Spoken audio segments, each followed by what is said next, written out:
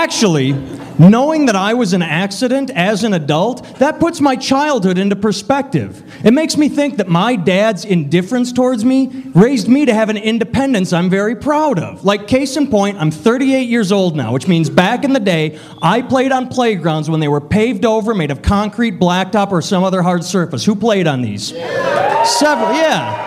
And that toughened you up and got you ready for life. That taught you things. Like, case in point, I went to a playground once, got on the swings. I started going back and forth and back and forth.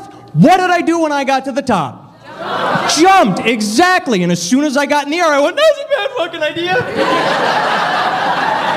Because I hit the concrete, I hurt myself, I limped home crying, and my dad took one look at me and went, what'd you learn? And that was it. I wanted a hug. I wanted to feel better. I got, what'd you learn? I didn't know what he was asking. I thought, and I said, well, I'm learning you're a dick. But I know I'm not going to do that again. See, pain taught me a lesson. Don't screw around on the playground. But somewhere in the past 15 years, a kid fell down on a playground, got hurt, ran home crying, and the parent did not ask, what'd you learn? The parent went, oh my God, my sweet little angel, you hurt yourself. Well, it's not your fault, Snookums. It's not my fault, heaven forbid, parental responsibility. I'm gonna sue. I'm gonna sue the city, the county, the state. I'm gonna make them make playgrounds out of Nerf. That way when you fall down, you bounce back.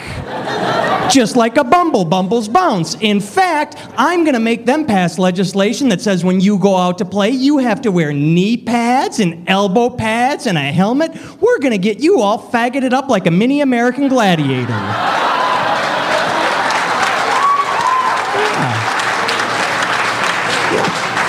And that kid didn't learn a lesson because of it, and now we're raising a generation of Nancy Pantses. We're mollycoddling them. Like, as said, the playground used to teach you caution and how to watch out for things. Ask anybody that's older than 25 that walks with a limp or has a scar down their leg. And just say, hey, buddy, what happened? Car accident? And they'll go, merry-go-round. Got to spinning and sucked me under. I mean, so that's what it did. So they took the merry-go-round away. They're changing the toys. They changed the teeter-totter. Did you know this? Yeah, they replaced it with a spring-loaded teeter-totter. It's a board that can only wobble a couple inches so two kids can sit on it and go boingy, boingy, boingy, boing. I'm having fun, you're having fun, and we're both safe.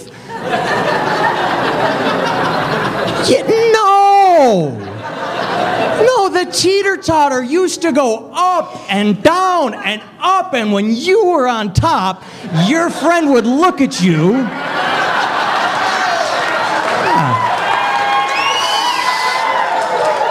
Smile a wicked smile, jump off, you fell to the ground and banged your ass and it hurts, but you learn not to trust people.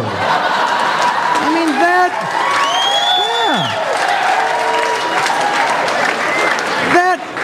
that is an important thing to teach kids. That is probably the most important thing to teach them. If we take that away, they won't understand approachability and accountability. They won't realize if you pick up a hitchhiker, you end up in the trunk of your own car. Or if you play just the tip, you still end up pregnant. I mean,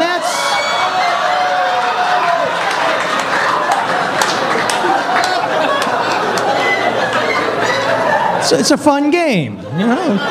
It's a fun game. I'll take it out really fast. It doesn't count. Like anal. So.